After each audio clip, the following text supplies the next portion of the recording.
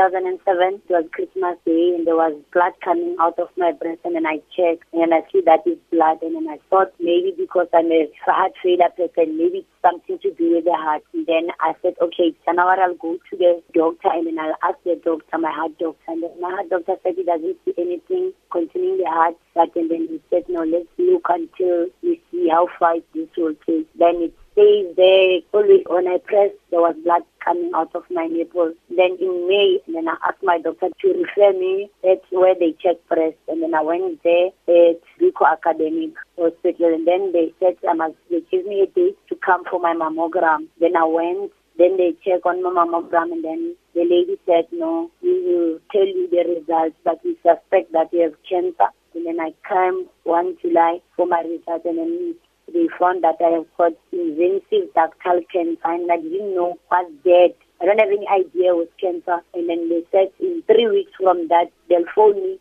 to come to sleep to hospital. Then the third week, they phoned me, and then I went. There's something that they call biopsy. I came, and then they take some pieces of meat in my breast, and then they test them, and then they were sure that it's cancer. And then they gave me dates for my operation. Then I went there on the 16th.